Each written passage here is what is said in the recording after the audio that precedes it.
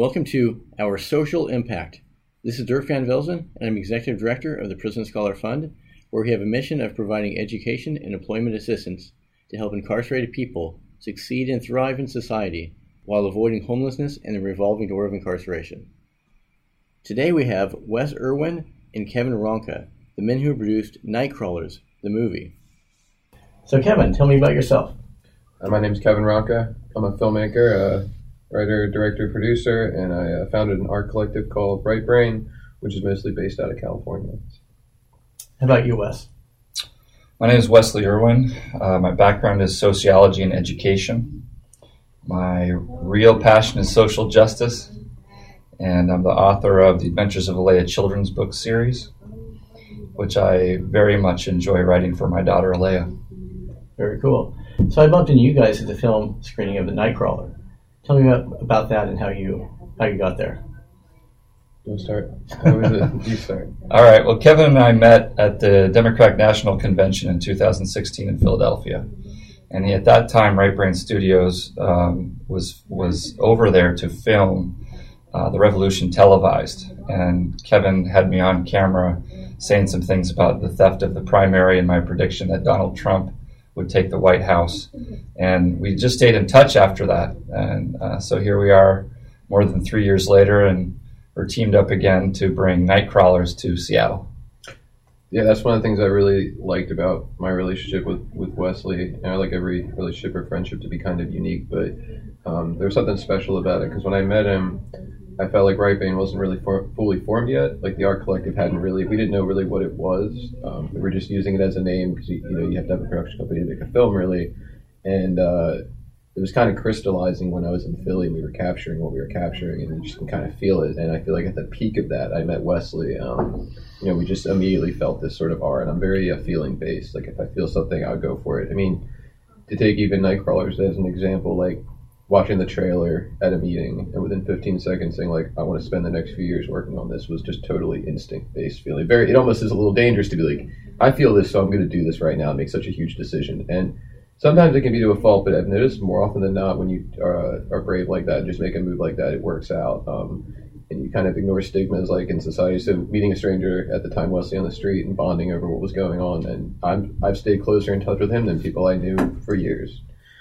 I feel closer with Wesley than some people I knew for years and years. So I think, it's really cool that can happen. Just meet someone on the street in today's day and age. And now, so years later, putting another thing together. So that was nice. And I feel like it was a really positive environment there.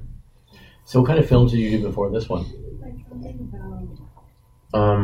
When I first traveled to California, I'll admit, like, narrative film was my thing. I really wanted to write. I honestly wanted to write some of the stuff you see, maybe not like Hollywood, but kind of what's become like independent, more Hollywood films. It used to be art house, but even art house films have gotten pretty corporate, I think.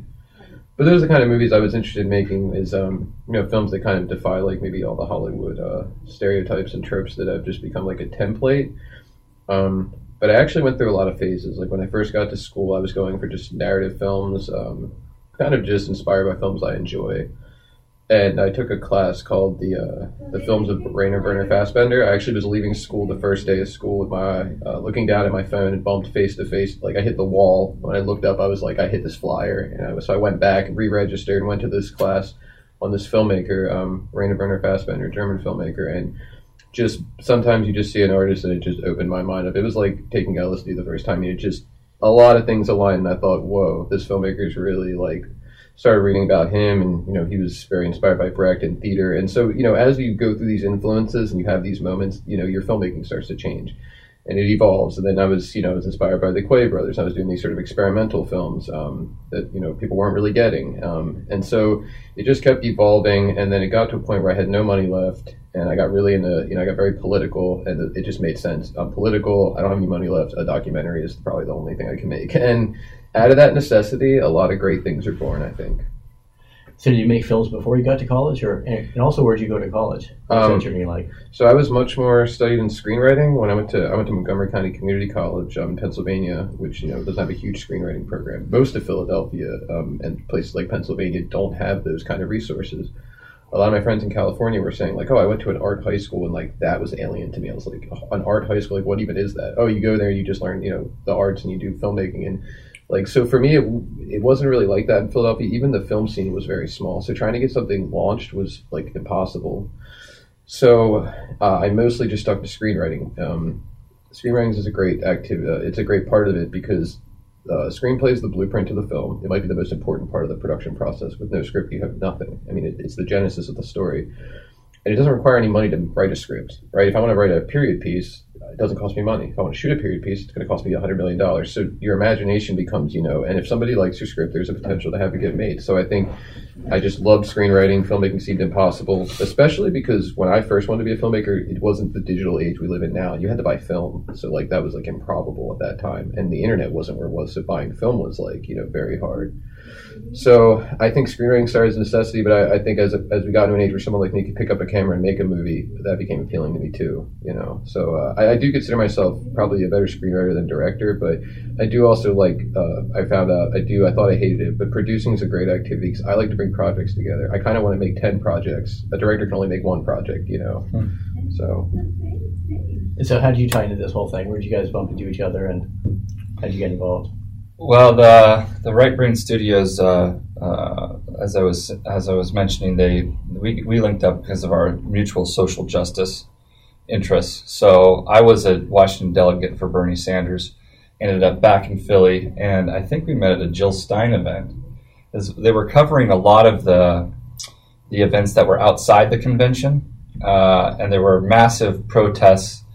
But it was also like a focal point for many different people, even like Seattle's Shama Sawant was on stage at one point. They had Dr. Nina Turner was there, Jill Stein, Cornel West was there. It was like the who's who of like, progressive politics, right?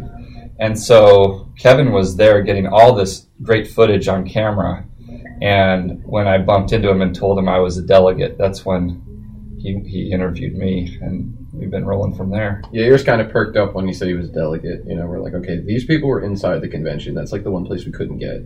So, in that whole vein too, like, it's such an interesting place to meet someone because like the emotions there were very high. They were very heavy, and the funny part about that story is that at the time, which I was single at the time, I actually had a really big crush. Politically, as well as just in general, on Jill Stein. Age-wise, don't care. Was like, saw her speak a few times and was like, as a Bernie person, was like, I don't know who this is, but, and it was more policy-based, as weird as that sounds. I had gotten so political that I was like really attracted to the policies of this woman. So I actually sent her a message. I think it was on Facebook. I think I asked her to get coffee, which is like kind of ridiculous. I don't know what mind state I was in at that time.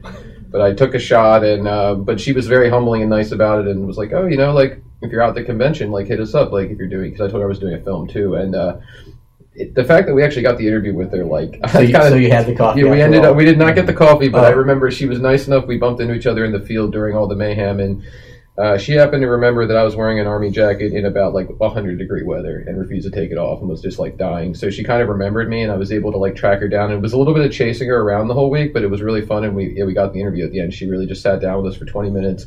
We never released the interview, or maybe we did later, but it's like, in its entirety. But it's a good 20-minute discussion. And I think anybody who watches that will know that there's no way like she was a Russian stooge. But besides that, she's just a really kind, good-hearted, Harvard doctor. It's like.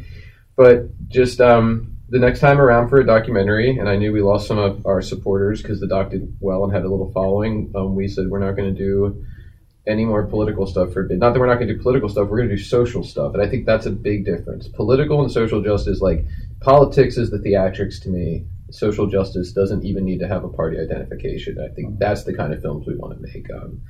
That people of all types that are suffering or underrepresented could dig in. So Wes, what was your background, and how did you get to that spot? Education-wise, what did you do before that?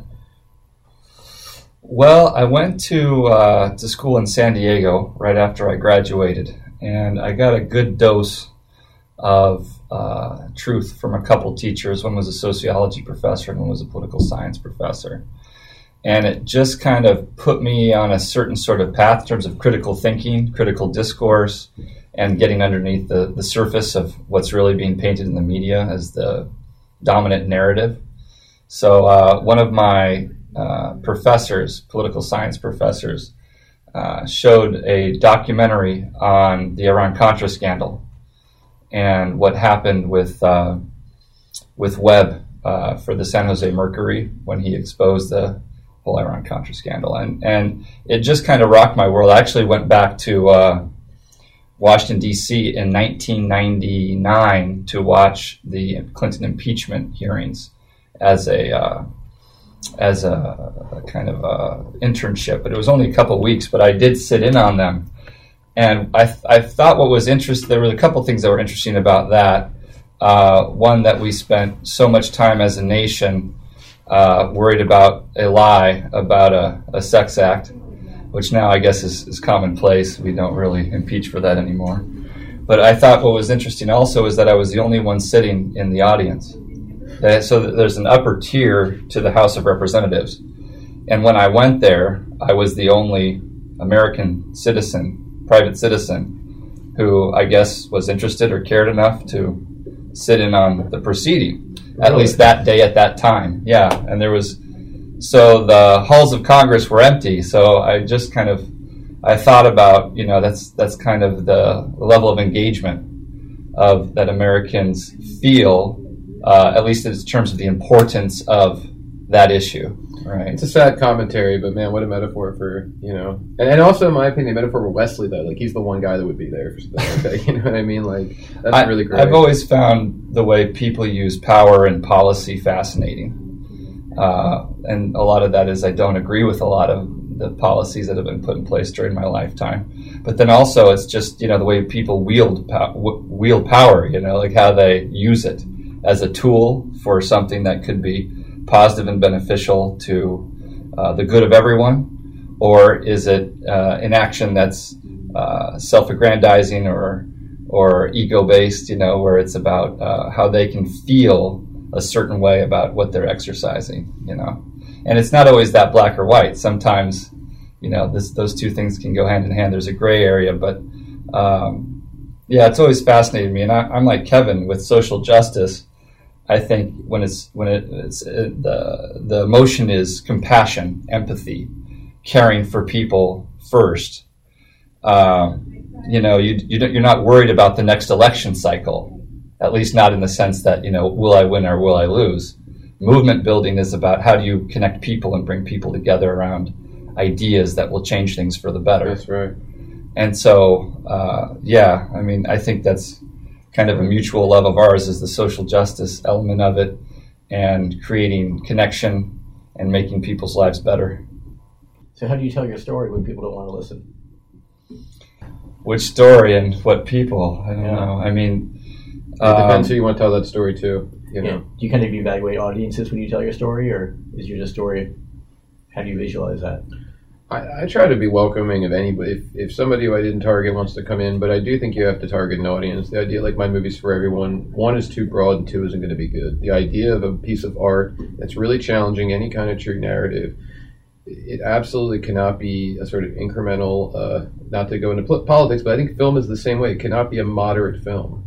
Why are you making films if you're not prepared to take a stand? I couldn't understand it. So movies to me that are getting 100% of Rotten Tomatoes, when they advertise that in a commercial, I'm like, all right, I'll keep my money. I'll wait for something that's actually going to challenge me. If 100% of people like it, that means it's a pretty passive film that doesn't have a true message, doesn't have a true, to me, a perspective, because everybody loves it. Now, if a movie had a really unique perspective, how could everybody love it? It just, to me, it's funny. I'd rather see, we wanted to promote, if we had gotten it, we would have promoted on our trailers a 0% on Rotten Tomatoes, or a 50 or a 20, and say, come see it. People didn't like it. A lot of people might like it. You might not. People were ruffled by it, so that means it's a challenge. Movies that get such overwhelming are not challenging the audience, because audiences today don't really like to be challenged. Films have become escapist, not introspective. Instead of looking inward as society in a lens that can be uncomfortable and again, force the audience to reevaluate, they would, to me, it's the difference between psychedelics, taking a psychedelic, and drinking. To me, modern films are like drinking. You go out, you drink, it's kind of, I'm not saying in a rude way, it's a fairly mindless endeavor, and oftentimes is a good escape, not maybe as introspective. If you take LSD or something like that, that's going to be an introspective thing, and that's why you meet a lot of people, especially people that drink a lot, that are afraid of taking something like LSD, is because they're going to have to look inward at their demons rather than just escape them. And I think cinema should be like that. You should look inward at the demons of society, where it shouldn't be like a cheap thrill. Like, I'm going to go to the theater and I'm going to not pay attention. I mean, I can understand that. That's just not why I watch movies. I think of them as an art form and not a consumer-based product to, zone out to. It brings to mind, there was probably 4 or 5 projects we were supposed to have in the last 3 years, and they all fell through. So it's great you have 7 ideas, because only 2 sometimes work. Yeah. But the follow-up before Nightcrawlers to the Revolution Televised, which was my 2016 documentary, was going to be called Chemical Highway, and it was going to be about 7 different drugs, each episode being an exploration. Like for LSD, like a lot of people, I think one way to help with drug use is education, and actually in a fun way. So if you had a 10-minute episodes that are around 1 or 2 in the morning, that's something somebody could presumably smoke weed and watch, could late night, kind of entertaining, maybe a little psychedelic. But if the series itself was educating the viewer about drugs while it was entertaining, like a Carl Sagan or something like that, what a great way to get a drug user to maybe possibly take better care of themselves, is to really let them know where these things come from. I know a lot of addicts that really didn't know much about what they were giving their life to. So like, you hear about LSD, a lot of people don't know the stuff about the witch trials and how that factored into ergot and the rye fungus, and there's just like a really deep history of the Albert Hoffman, and like all that tied together makes for a pretty fascinating character study, if the drug was a character. So like drugs have arcs in their own way. So like, it sounds strange, but that was a project that this conversation brings me back to, like that I kind of still wish we would do, because I think that like there's something really fascinating about substances, not from a, oh look, cool, let's use drugs, but just like they make up a much bigger part of our culture and history than we realize. Art and even war. I mean, the Opium War and what he's talking about with the Dark Alliance with Gary Webb, and that stuff's pretty important. I mean, Reagan was letting communities be poisoned essentially to pay for a shadow war, and like it's been confirmed, and that's all but not talked about. Like that's the part of addiction we don't talk about, is the crack epidemic, but who was causing it and what was it paying for, and how soon we forget, like, polluting inner city communities to fund a war that's of our own people. That's just unbelievable. And then the only person who went down for it was Rick Ross, essentially his source, who was from Nicaragua. Yeah, well, Oliver North, he was going to take the fall, but now he's back on Fox News these days. So it's interesting how these sorts of things work. And also, that someone, a kid with no real access to higher education or sustained employment or healthcare in America can try to make a life better for himself by going out and selling, a 20 bag and then be part of the prison pipeline for the next, maybe the rest of his life if it doesn't get taken off his record, right? So that's his reality. But then you've got, a major world bank getting caught with $1 billion of cocaine on their ship. And who is going to be responsible for that? Is the head of the bank going to go down? No, it just happened to be on their ship, and we're going to, So it's interesting that we can go after certain demographics of people, certain sorts of people on the street, but yet the people that are really pushing this stuff, like with this Nightcrawlers documentary, what about taking a look at the CEOs who are or the owners of these companies as well that are putting out the opioids that are killing tens of thousands of Americans every year? And why are there not criminal charges for corporations? I mean, if with Citizens United we give them the same rights as people, if we say corporations are essentially people, which is the current Supreme Court ruling, then why can't they be held accountable and go to prison with the same sentences? It's interesting.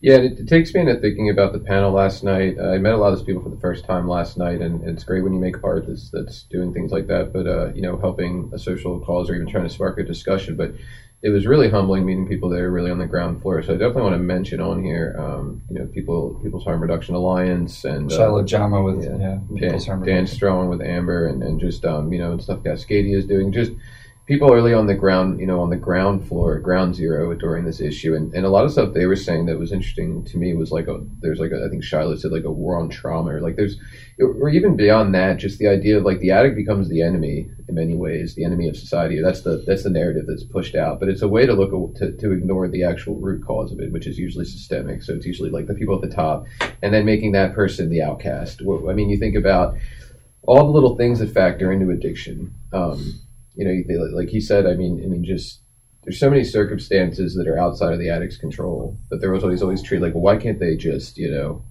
not go out and party and have a good time? Like the mentality is so off base, and it's really sad, and it shuts down any chance of a real discussion about it. I just think we ignore that, addiction comes from trauma, and trauma comes from a lot of social based elements, and a lot of them have to do with the people in charge. The pharmaceutical industry, they've let poison these communities, and the war on drugs, which they've let, for profit, lock people up, and all of it's related. It's all related, but there's just idea like there's nothing we can do. I think that they seem to declare it a national emergency, but nobody really wants to help. And another thing I like to think is, so opiate addiction definitely mostly affects white.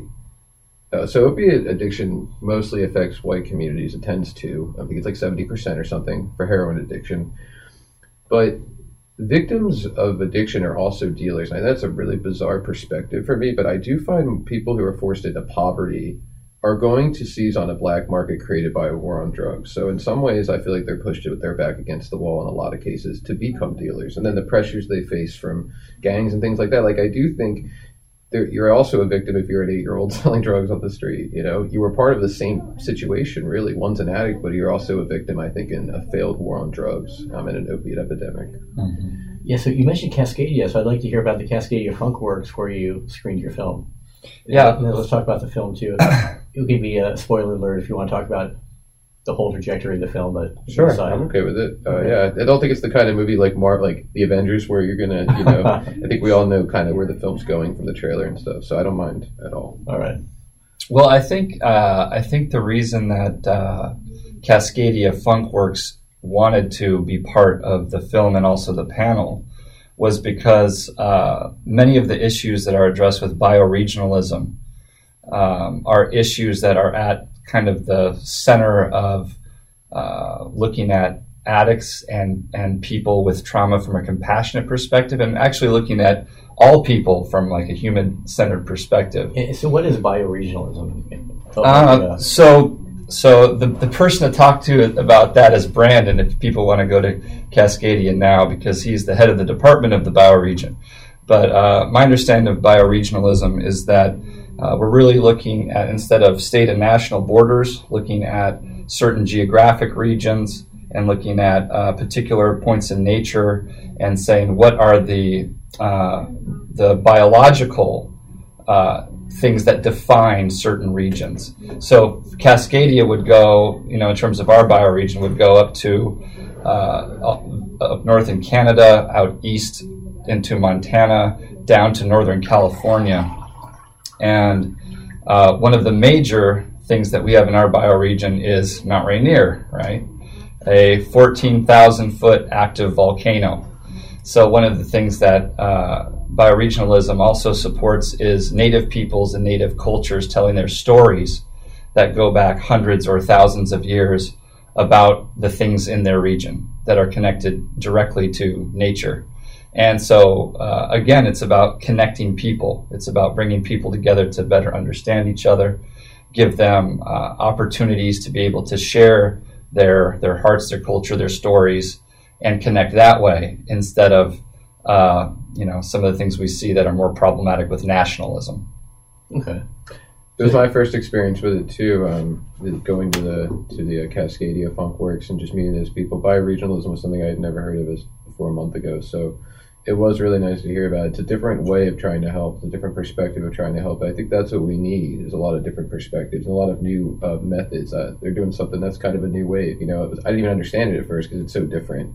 I think that's the kind of new ideas of the new generation we really want. We don't want to build upon the same ideas that have failed. I think we need to be trying innovative things like Cascadia is doing. So how do you think social media comes into storytelling? Do you think people are disengaged by social media, or do you think storytelling is more effective face-to-face? I mean, we both use social media to a degree to get our message out, right? But, you know, there's no intro class for social media. You just decide when you're however old that you want to start a Facebook page, and then next thing you know, you're off and running. And some people check their phones a couple times a day. Most people more like 20 times a day or more, right? Can be 200. So, I mean, I feel like sometimes it's more like a necessary evil at this point. Just for me personally, is that I feel, you know, I have some people that are interested in the content of my art. A great way to get it to them is through, you know, Instagram, Facebook, whatever. But I don't feel like, just like we saw with the Nightcrawlers film, you know, just because 1,000 people are interested doesn't mean that they're going to come, right? And just because people like your book virtually doesn't mean that they're going to go out necessarily and organize around those ideas or have an internal shift. Now, I would argue people that see Nightcrawlers and Kevin's films, they're going to have some sort of internal feeling about it. I mean, they're very sharp films that portray human beings in very real human terms. And so I think, you know, can it help art? Yeah, social media can help us get our message out, but then there's a lot of stuff on social media that maybe is not art. I feel like with social media, I feel like I'm like having dinner with the enemy or something. Like, for me, it's a necessary evil. From my perspective, like as a filmmaker, like I would much rather, and I'm going to work my whole life too. I'd much rather die with like usurper written on my gravestone, like someone who tried to challenge a monarchy than a filmmaker. So I mean, I'm obsessed with the word usurper, and like, and I honestly think that, I'm sure people laugh at me, but trying to, like, you know, take on what I think the entertainment industry, similar to the political establishment. It's just an establishment to me run by 3 or 4 companies, to try to take on that and make films that give a dose of reality. You know, I'd be willing to work like my whole life, but I feel like in that same way, in this industry, with that perspective, I'm still going to have to work with producers and distributors. And even if I was to use my own platforms, you have to dinner with your enemies sometimes, and keep your enemies closer than your friends. So I think social media is this thing I've learned to just have to deal with. And I was someone who didn't have a Facebook until someone forced me to make one when I was 17. So I'm going to make it for you. Like, I had no interest. I didn't get an iPhone until about 3 years ago, and I didn't get an Instagram until about 1.5 years ago. So I'm pretty late on all of it.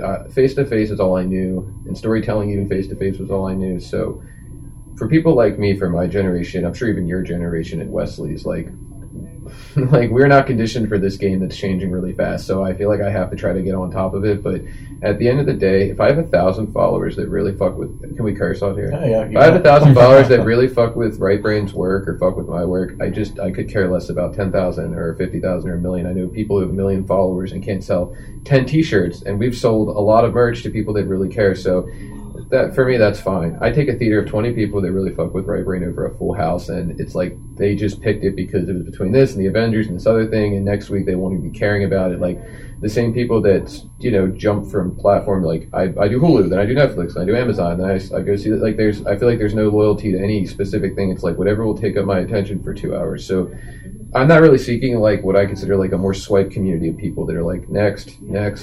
They just consume.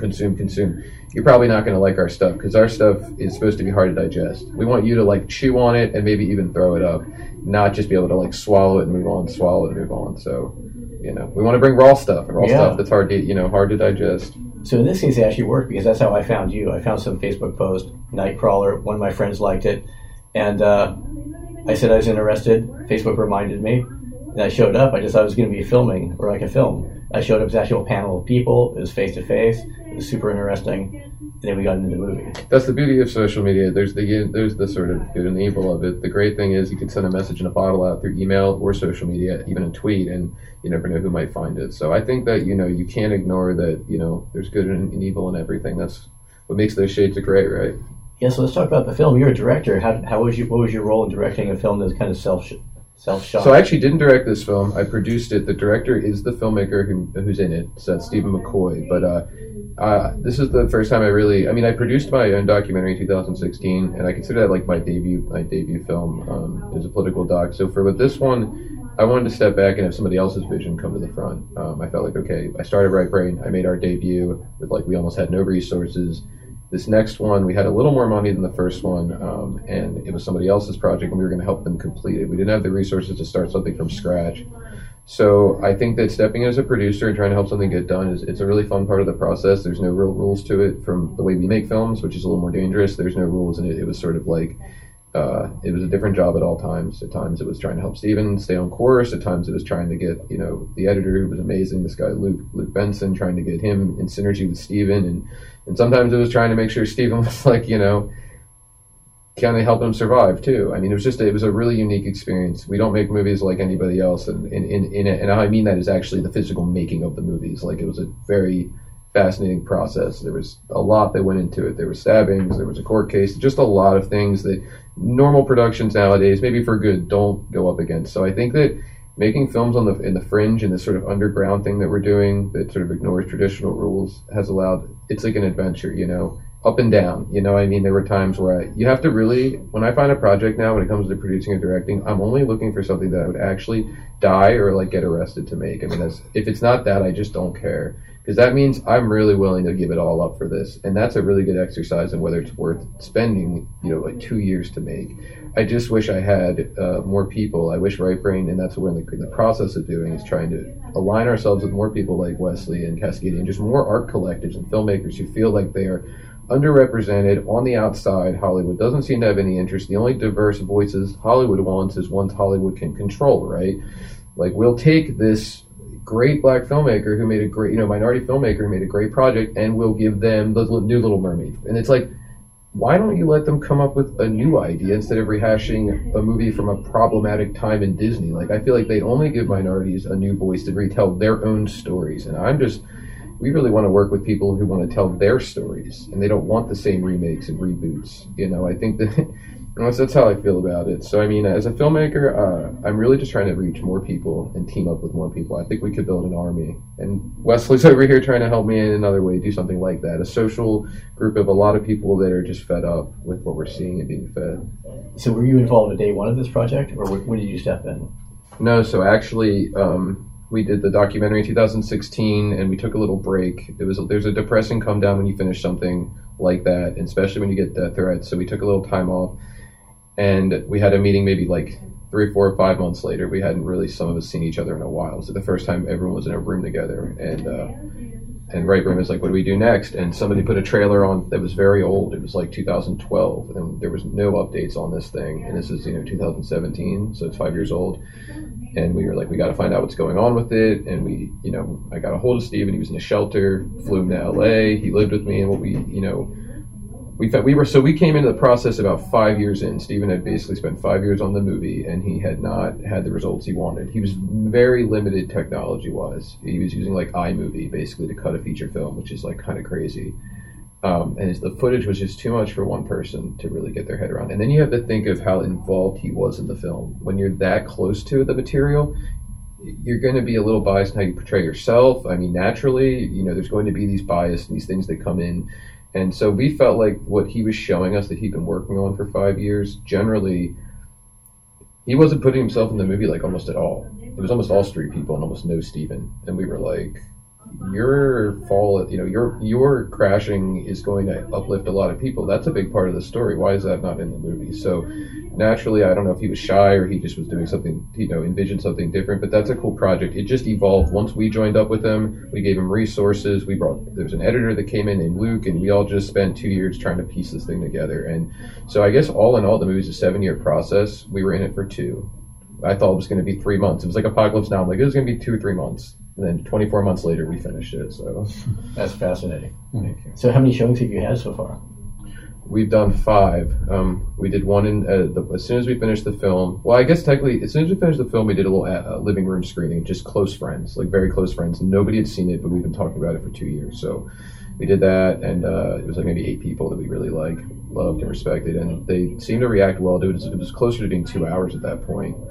And then we did another one, like the trailer kind of blew up on Reddit and on YouTube. So then we, Vice got, someone we knew worked at Vice, showed it to Vice. Vice thought it was cool. So they let us use their theater for like maybe a 15-person screening. We went up like by 5 people.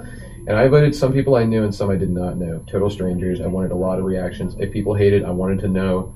It was still kind of a work in progress. And actually what was cool was Steven's brother actually came to that. So he happened to live in LA and he had to come out and see the movie, and he lived through that with Steven. So having him there was huge. But I thought, for a minute, I thought he was going to hit me. He's a boxer. He's a great guy. And I don't think Steven told him anything about the movie over a 7 or 5 year span. So I actually felt like I maybe might have brought him into it, feeling like an ambush of some kind. Imagine if you went to a crowd of people to watch a movie your brother made, didn't know what it was, and were seeing some of this personal stuff played out on the screen. But at the end, he really gave it his blessing, and that was huge.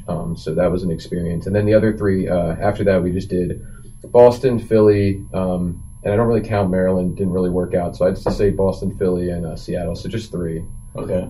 We were just doing private screenings because we got into a festival, so you're not allowed to do these world premiere kind of big public screenings when you're in a festival. So we already told them in Nashville that, you have our world premiere. So in that vein, all we could do was very private, kind of small screenings for people we thought it would help. So that's what we've done. So where do you want to go with it? What's next? Or how do you get it out there? So a lot of festivals rejected it. I think like 15 rejected it, and a lot of times kind of apologetically, and said that they did think it was a powerful film, but they just were kind of afraid to show it. So we got lucky that after we did some of these screenings on our own, Philly Weekly wrote an article about it, and then some festivals reconsidered it. And then there was just, so what happens is when a lot of festivals say no, it's very hard to get momentum, even when people are telling you on the internet like they really want to see it, especially when it's an important issue. We got lucky that a festival in Nashville was willing to do it. They just hit us up and they said that they didn't want us to change anything and they loved it. And then we did the screenings in Philly, and this momentum just starts to build. And then like Denver reconsidered it and they changed their mind. Then Denver now wants to play the film. And then, other festivals like, Real Recovery are looking into it. So I think like it just kind of picks up momentum. I'm hoping the film, like we don't think it's ever going to be Avatar or like, like anything like Titanic or like even like a big budget movie, but we do think that this movie's important, and there's a lot of people that want to see it, and a lot of people that feel like it represents them. The screening last night was the biggest, one of the most important ones. I told Wesley because I felt like addicts and specialists and the people that this movie was really made for in some ways, not for just to watch because they've experienced it, but to represent. And this was supposed to be the big idea, was to tell their story, which a lot of addicts connect with, to finally play it for addicts and have and counselors and specialists and people, and have them say like, no, I think you nailed it. Like this really does represent our struggle. That was, to me, that's like winning the Oscar. Like I was like, okay, we did it. We did our job, Yeah, so like if I self-publish a book, I can put it on Amazon. But like if you self-publish a movie, how do you get it to regular people to watch? How do you monetize that? I hate to do it, but we have thought about, I know everybody's doing like a Patreon, but we would much rather do our own platform that is a rough website, like kind of almost like not super clean, where you can kind of dig around and find content and pay like almost a communist thing where everyone throws a few bucks in, like $2. And, we get a lot of stuff off the internet that, we want to have a platform for stuff that doesn't have millions of views. Like you don't like when we found Nightcrawlers, it had like 30 views. I can't imagine we are the miracle workers who found the one movie that's great that has 20 views, or like Steven didn't have a single social media page. How many other Stevens out there are there, like incredible artists without resources? Those are the people I want to find, and I want to get us on one platform that is very cheap, that everybody can just, if only a couple people pitch a few bucks in, we just want to be able to keep making stuff for people. That's the only thing that we always are up against is money, because we are willing to be, because we're willing to make projects that speak against the mainstream narrative, because we make that sacrifice, which makes, it harder. We don't have money. We have some money, but we don't have enough to do the things we want to do. And then that's always the problem. So when you're speaking truth to power, you don't get advertisers, you don't get monetized, you don't have, big companies kicking your door down, you don't have, so it's always an uphill battle with every project we make, and we're not going to stop doing projects like this. So I hope some wealthy person who loves what we're doing will say, a good capitalist, I love what they're doing, and I'm willing to get behind them, because there is a market for people. I think our audience is a mixture of like just people. They could be political, they could be cinema fans. They just feel like they're underrepresented. They're not seeing news stories. They're not hearing stories about the people that reflect their communities that are suffering. They're seeing like guy tries to get girl, guy can't get girl, 90-minute bullshit. You know what I mean? Like, there's much bigger issues in the world than can I get the girl or not. How about like can I eat or not? You know, you know. So that's. I'm sorry, I rant so much, but I love Wesley. You know, I appreciate it. It's like in your case, like how much, like speaking of economics, how much did it cost you to invest in this project, and how much you've received so far on the screenings, and how do you map it out if you want to do the next project? Does this one have to pay off, or do you just kind of?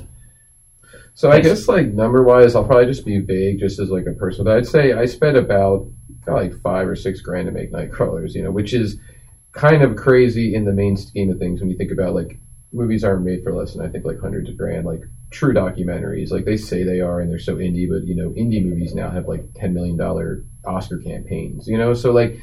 I think that it was made for about $5 or $6 grand. And what was the second part of the question? Oh, how to recoup the money? Yeah, exactly. That was the thing, because our overhead was low, which is what I love about what we do. We never made a project for more than $5 or $6 grand. You know, feature basically projects is doing a couple screenings to start to really cut into that budget. I mean, I think we've almost got a 20 or 30% return, and we've done like 3 screenings. I mean, think about that.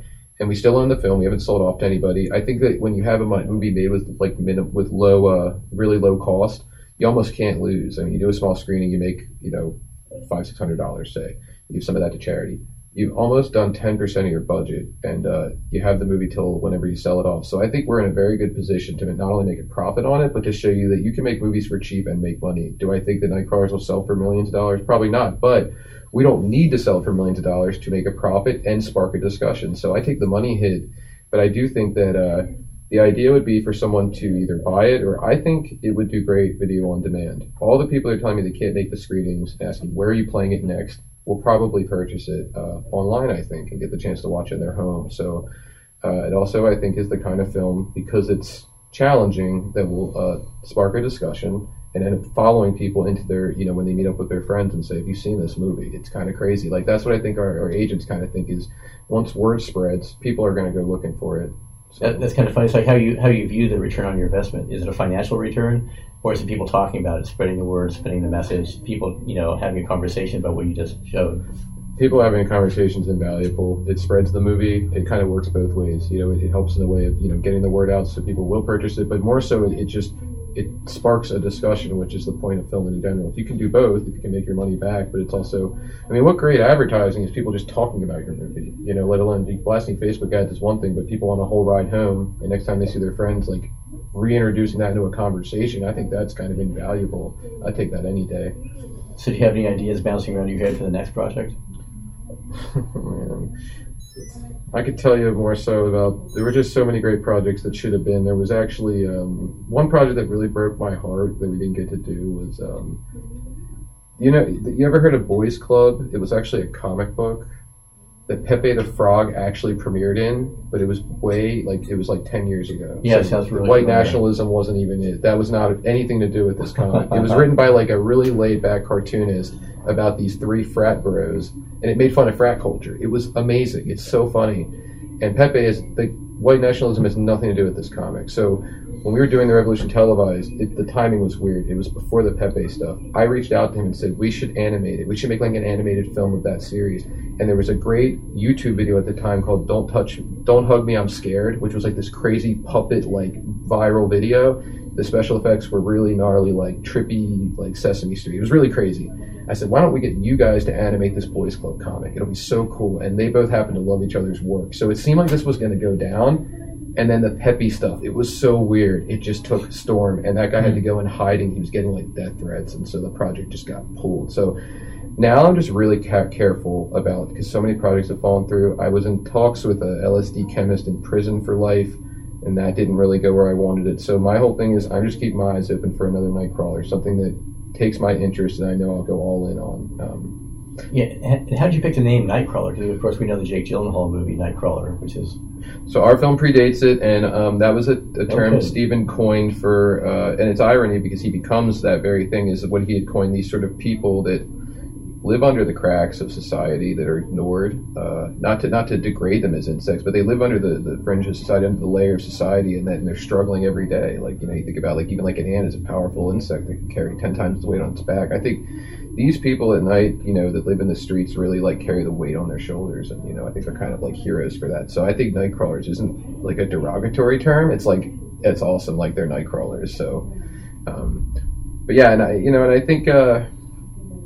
Yeah, I mean, even with Wesley, we've really talked about creatively collaborating, because I think one thing that me and him really bond over is art, and how art can really change a conversation. And so I think, even as proud of as I've always talked to him about us putting our resource together. He writes books, he writes lyrics, and there's a whole thing that what he does that I think I've always told him could become a visual medium, like a film or something like that. So I think that trying to work with people I like, Yeah, speaking of Wes, in his book, he actually has a really awesome book. And for the Seattle people that know, it's I'll let you tell us who drew the pictures. Oh yeah. So actually, the first book that I put out in the Adventures of Alea series is called King Tiny Hands. It's a story of a very rude and obnoxious orange-skinned boy who has yellow hair that shimmers in the light. But most unbelievable of all, his hands are very, very small. And Alea actually takes a trip across Puget Sound and encounters this young boy and shows him compassion and kindness, and he returns to her with arrogance and condescending tone. And so the book is really about showing compassion to people, but also how to set healthy boundaries when someone tries to take advantage of you or tries to grab you with his tiny hand. And the illustrator is none other than Ryan Henry Ward. Henry actually is the most prolific muralist, I think we can safely say, in Seattle. He's painted hundreds, if not thousands, of murals at this point, including in the Seattle public schools, on people's garages. He's painted cars that you'll probably see around town with big buggy-eyed Sasquatches and I was just driving today. Octopuses. And yeah, he's painting I think he's painting a car wash. Yeah, he's a bunch of Sasquatches in there or something. Yeah, he is a Seattle fixture. He's a gift to Seattle.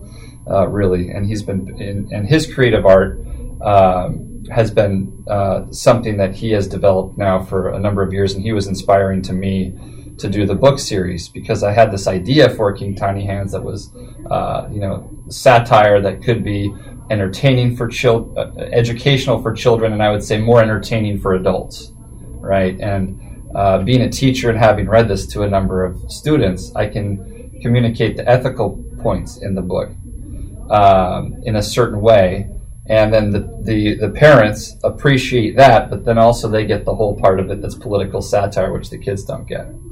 So it's the book was really fun to write, and I'm very appreciative to Henry for doing the illustrations.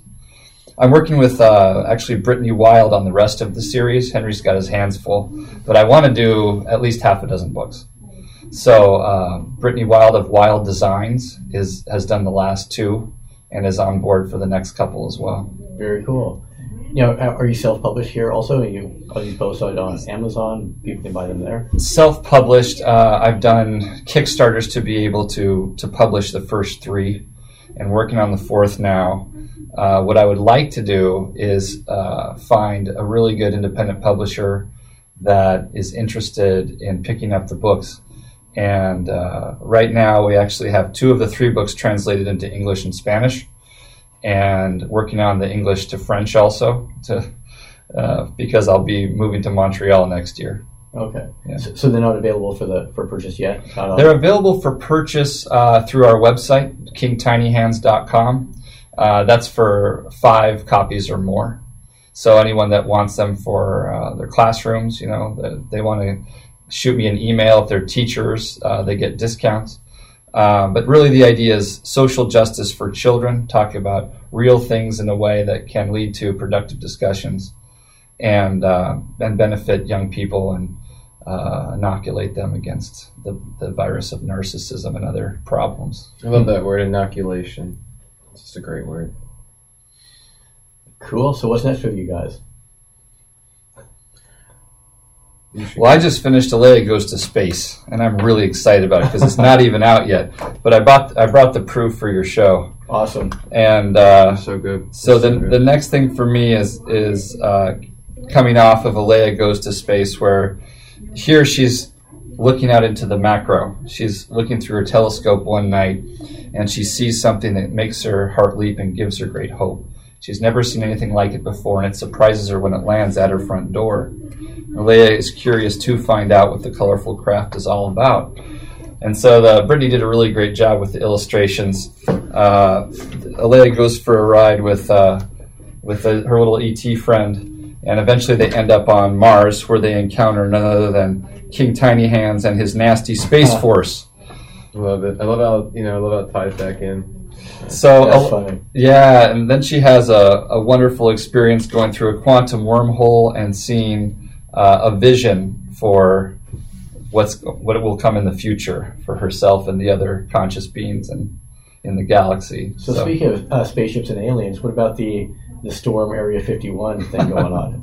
Well, as we know from Facebook, if 2 million people sign up, that means 7 are going. And then I think it got pulled, right? It blows my mind. I think it's so funny, but it's just, to me, it encapsulates the internet culture. It's like, you'd mobilize so many people fucking for that. Like, if you mobilize that many people and everyone gave $10, do you know what you could do for, like, a person in society? Like, I hate to take it there, but that whole thing just blew my mind. Like, or if 2 million people surrounded the ICE detention facilities in the country, you know? Yeah, it's like the thing. It's like it has to be ridiculous to work.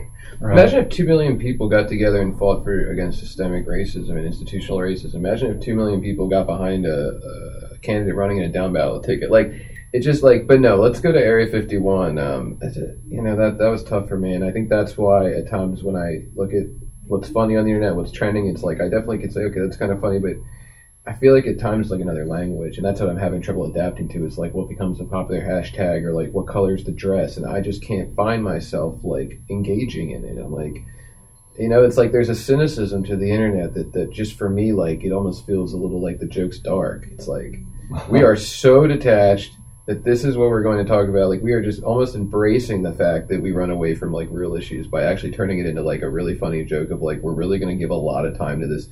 But I mean, and it's not to be an indictment. It's the world we live in, and I'm a part of it too, and I'm sure I'm guilty of it too. But it's just, Area 51 stuff perplexed me. I was like, just think about the people that like would just love for, to be able to get that many people together for a common cause of good for society. Like, storing Area 51, like, oh, I'm sure the place that's become the most popular stereotypical place aliens would be, I'm sure they're just holding They're still housing the crafts there 60 years later, probably 70 years later, probably not. So you didn't buy the shirt then? I did not. I did not buy that shirt.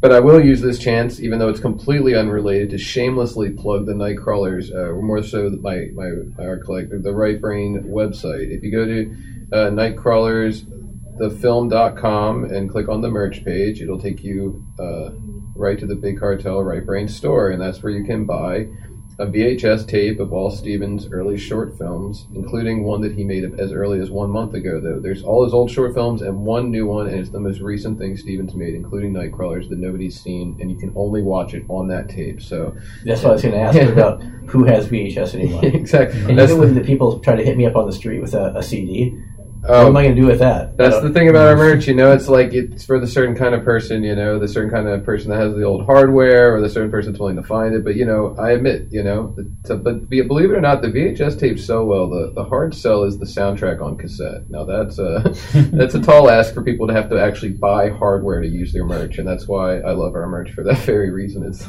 you have to there's effort to actually enjoy it. It's the opposite of what we're taught as consumers of, like, it has to be the easiest experience possible, Yes, you have to earn it. You do, and you have to power through the quality of the VHS and the audio of the VHS. But no, I think there's also posters on our website, again, not to shamelessly promote, and there's a Blu-ray. If you don't have a VHS player, grab a Blu-ray of the Revolution Televised, our 2016 documentary about the DNC. I'd just like to say also, if anyone wants to have a discussion with me about any of the issues that I brought up today, or anything that Kevin brought up, you can reach me at info@kingtinyhands.com. And also always feel free to send an email to rightbrainstudios@gmail.com. That's rightbrain, WRITE. We're planning on putting out a quarterly magazine and series, and we just want, like Wesley, we just want to collaborate and hear new ideas and try to connect. So just reach out for any reason at all. All right, thanks, guys. Yeah, thanks, Joe. Thank you for having me. Appreciate it. You bet.